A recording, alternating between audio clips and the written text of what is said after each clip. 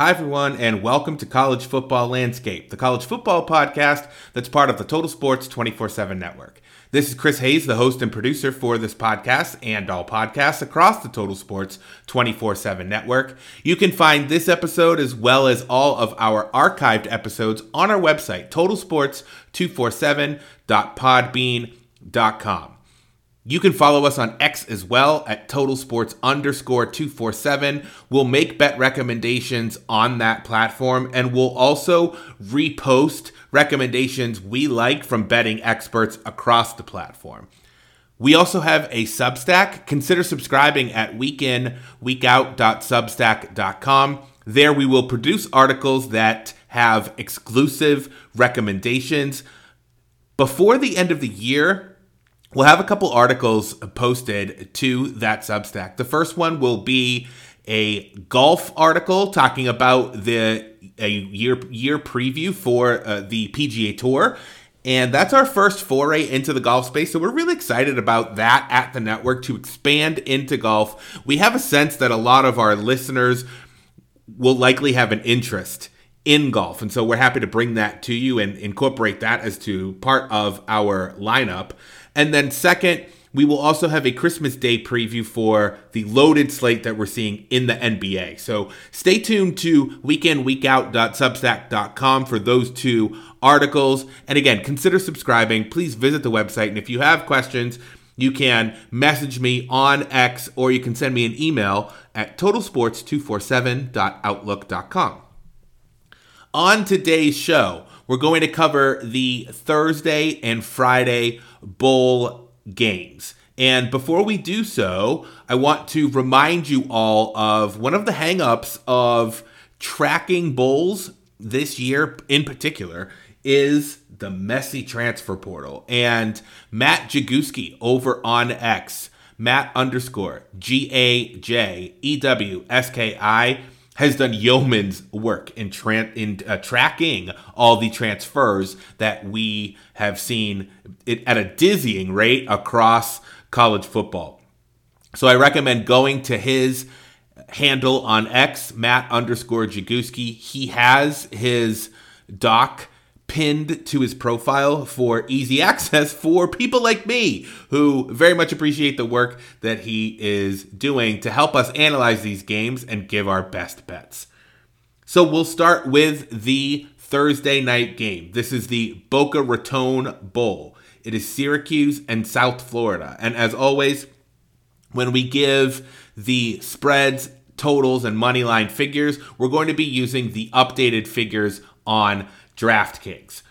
This game is Syracuse -3. The total is 56. Syracuse is favored on the money line -155. South Florida is +130 on the money line. And again, this is 8 p.m. on ESPN.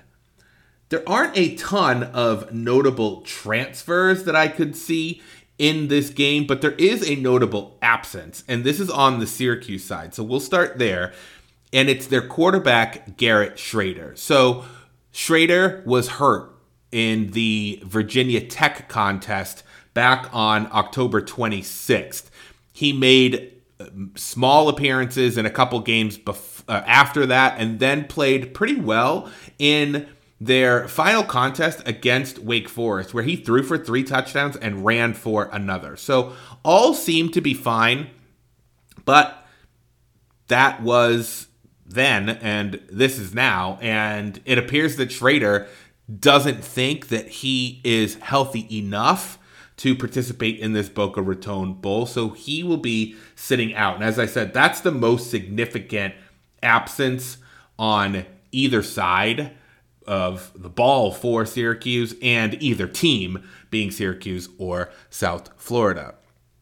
What's exciting about all these transfers and all these opt-outs is that you do get to see players that you ordinarily wouldn't see, but maybe you remember hearing about them a year or two ago, or they transferred in from another team, and it gives you a little bit more of information and insight as to how the team is constructed and what they can do in the absence of their their first team players. And this is a great example of that at Syracuse. So their backup quarterback, Braden Davis, at least the popular opinion is that he's going to be the one who's playing in this Boca Raton Bowl. He was a high 3-star and a highly coveted 3-star quarterback from the state of Delaware. He was the number 1 quarterback in the state, and I believe he was the number 1 recruit overall. This is dating back to 2021. He went to South Carolina. That's where he enrolled initially, but he was coveted by the likes of Alabama and Georgia. So he was a quarterback that the highest level programs in the country were looking at as part of their recruitment strategy and overall process. And so he ultimately went to South Carolina, did not see the field for the Gamecocks, and then transferred, went to Syracuse, really didn't see the field this year either. He played very minimally at an insignificant rate. So this will be his first opportunity to shine in front of a national audience. He is big, 6'5", 200, and his recruitment, so listen to this. Back in his recruitment days, this was a few years ago, but on 24/7 Sports, national recruiting analyst Brian Dohn, I believe Dohn, it might be Doan, he was talking about Braden Davis, and he said at the end, he could be a multi-year starter at a high major program with long-term NFL draft potential. So that's exciting to see him get the opportunity to showcase his talents in this game. He was the number 1 recruiting prospect in the state of Delaware overall. Now that I'm looking at his 24/7 portal profile from a couple years ago. And again, he's big, 6'5", over 200 pounds.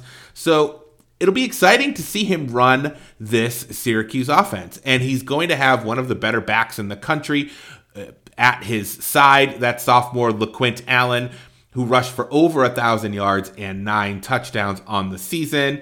He also has his receivers ready to go as well. That's Damian Alford, Umari Hatcher, Donovan Brown. They each had at least 25 grabs on the season. LaQuint Allen led the team in receptions out of the backfield as well. He had 36 catches, not a ton of production, 197 yards and 1 touchdown. But he is the clear centerpiece of this Syracuse offense. He is what makes them go. They had 20 touchdowns rushing on the season, including 8 from Schrader. So that'll be a significant absence, I suppose. I don't believe that they're going to ask Davis to run the ball all that often. I think they will rely on Allen to do the lion's share of work out of the backfield. Syracuse is missing a couple players on the defensive end that I think are important contributors and shouldn't be overlooked when thinking about especially the total in this game. So linebacker Leon Lowry is expected to sit out. He was 6th on the team in tackles with 46. He also contributed 3.5 sacks. So an important player that will be out of this game for Syracuse. And then Jeremiah Wilson will also be sitting out. I think he was their nickel corner. I'm not 100% positive on that. He had an interception for a touchdown this year and had 5 passes defended. So someone who was a significant contributor in their secondary will be out of this game for Syracuse. When we look at the other side of the ball, or the other side of the field, I should say, with South Florida, this offense is, as I was looking at it, they're more versatile. They do a lot more than I thought. I was thinking that they were just a running team, but they can do pretty much everything behind the dual threat capabilities of Byram Brown. So Brown threw for 23 touchdowns this year and over 3,000 yards, and he ran for 745 yards and an additional 11 touchdowns. They were balanced, 22 touchdowns on the ground and 24 through the air. Their leading receiver by a mile is Sean Atkins, 86 grabs for 961 yards and 5 scores for the Bulls. And from what I can see, they don't have any real significant opt-outs in this one. So South Florida should be essentially fully equipped and ready to go for this one. I was not high on this team to begin the season, but again, their offense was way more explosive than I was anticipating coming into the season. 48 points against Charlotte in their last time out. They put up 50 against a decent Memphis team back on November 4th.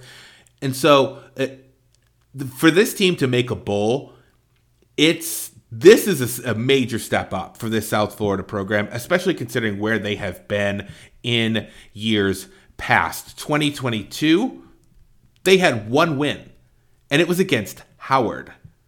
That's how far this team has come in 1 year. And, a lot of that progress begins and ends with the dynamic quarterback, Byron Brown. So when we look at analyzing what to do about this game, I don't think that Schrader's absence will slow down the Syracuse offense all that much. South Florida, they will score points and they will let up points. So I think this game is going to go over the total of 56, even though Schrader is not playing. They still have the dynamic running back, and I think that Braden Davis, given his potential, can show up and show out in one game, right? And this is a game that he's going to want to play really well in. They've got, Syracuse, they're making news, right, for what they're bringing in, right? They fired Dino Babers. They're bringing in Kyle McCord from the transfer portal. They have a whole new coaching staff. So we'll see how much they care about this game. But I think somebody who is going to care about this game is Braden Davis, right? They've got McCord coming in. Who knows if Davis is going to want to stick around, but he needs this national spotlight for him to remind everybody of the talent that everybody was enamored with a few years ago. So I think this game is going to go over 56. I think South Florida has a lot on offense and not that much on defense. And I think Syracuse, I don't know if they're going to win this game. I think the -3 is a stay away play. However, I think the over is likely to hit and likely to exceed well past that 56 margin. On to the second game. This is the Gasparilla Bowl with Georgia Tech and UCF. I kind of like this game. I think these two teams are pretty fun. This is a 5.5 point spread in favor of UCF on DraftKings currently, with the total sitting at 68. If you're looking for moneyline plays, UCF -205, Georgia Tech +170. So some key opt-outs in this one. On the UCF side, we have Corey, I think it's Thornton, their corner. He led their team in passes defended with 9 and interceptions with 3. So that's a significant loss in the secondary for UCF. When we look at the Georgia Tech side, Keenan Johnson with 29 tackles and 3 passes defended is out. And then Kyle Kennard, 53 tackles and 6 sacks. He might be the most significant of those 3 who will be out for this one. UCF wants to run the ball and they want to go fast. They have a dual threat quarterback in John Rice Plumlee, but that dual threat is more towards his rushing ability than his passing ability. I think he's improved slowly over the course of his career as a passer, but by no means would I call him elite. He is an elite athlete. I don't know that he is an elite quarterback. His numbers on the year, 2,073 yards and 13 touchdowns. He did miss a little bit of time with an injury as well. He ran for 473 yards and 5 scores. They have a great running back, RJ Harvey, with almost 1,300 yards and 16 scores on the year. And Plumlee should have all his receivers ready to go. Javon Baker, Kobe Hudson, and Xavier Townsend. They were pretty balanced throughout the year in terms of receptions, but Baker is the home run hitter, averaging 22.5 yards per reception with 6 scores. Hudson's not that far behind, averaging 20.3 himself with 7 scores. So UCF had 28 touchdowns on the ground this year and 22 passing. They want to move fast. They want to play with tempo, and they've got playmakers at all 3 levels with Plumlee, Harvey, and Baker to rack up points in a hurry. On the other side of the ball, Georgia Tech, listen to this. This was a very surprising stat, kind of in a good way for Georgia Tech. Now, Georgia Tech, they brought in the new coaching staff, and they brought in Haynes King from Texas A&M. Listen to this stat from Sportsbook Review. You've heard me talk about them before on College Football Landscape, and they present this stat again. This is, again, from sportsbookreview.com. Georgia Tech quarterback Haynes King has emerged as one of college football's breakout stars. That might be a bit hyperbolic, but still. In the first fully healthy season of his career. But listen, the redshirt sophomore was just one of 2 players with at least 2,700 passing yards, 25 passing touchdowns, 600 rushing yards, and 5 rushing touchdowns in the regular season. And the only other quarterback to reach those numbers was Jaden Daniels, the Heisman Trophy winner. So a very interesting nugget on Haynes King. I would not have anticipated that he would have had that much yardage on the ground. But he did. And again, he was one of 2 players in all of FBS to produce those kinds of numbers. King still does have turnover issues. This has plagued him throughout his college career. He had 15 interceptions this year. That's just too many to lead an offense. But he did have 26 touchdowns passing and 9 on the ground. He's got Jamal Haynes beside him in the backfield, 931 yards and 7 scores for him. They're decently distributed on offense as well. Eric Singleton is the lead dog, though. 47 catches for 706 yards and 6 scores. They had 26 touchdowns through the air this year and 22 on the ground. They are also a tempo-based team who likes to run fairly quickly and score and keep their offense on the field and go no huddle so defenses can't sub in, things like that. I will say this about Georgia Tech and UCF. They're both very modern football teams in that they're racehorse fast and neither one is particularly great on defense. So given all that, you might be surprised with my pick in this one. I'm actually going to go under the total of 68. And here's why. When we look at Georgia Tech throughout the year, 9 of their 12 games went under this total of 68. And for UCF, 8 of their 12 went under. And what was particularly surprising to me about UCF was that this team puts up a ton of yards, but they don't put up a boatload of points. So when we look at their schedule, their last few games of the season, right? 27-13 win against Houston, 24-23 loss to Texas Tech. They did put up 45 against Oklahoma State and a 45-3 rout. 28-26 against Cincinnati, a win. They put up 28 and a loss to West Virginia, 29 and a loss to Oklahoma, 22 and a loss to Kansas. That goes back all the way to the beginning of October. So with this total being 68, we just think that is too high, and it's been trending high since the open. So the open was 61.5. We like that total a lot better. We would have considered the over, like thinking of somewhere in the range of like a 34-30 type of score. That would make sense to us. 68 feels too high.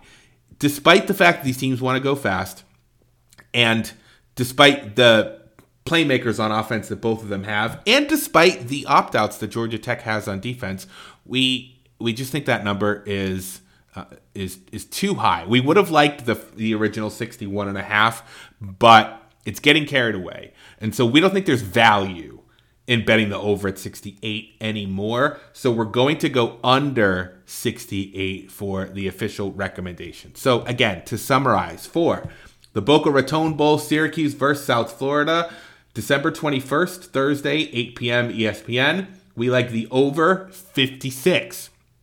And in the Gasparilla Bowl, Georgia Tech and UCF, Friday, December 22nd, 6:30 on ESPN. We like the under 68. So that'll do it for this episode of College Football Landscape. Stay tuned to the network for more bowl previews. There are lots of games on Saturday that we have yet to talk about. So stay tuned for that in your podcast feeds over the next couple of days. And stay tuned to the network and follow us on Twitter or X at TotalSports_247 as we continue to make recommendations across the sports landscape. This has been College Football Landscape, part of the Total Sports 24/7 network. Thanks again for listening, and we will be back later this week with more bowl previews. See you then.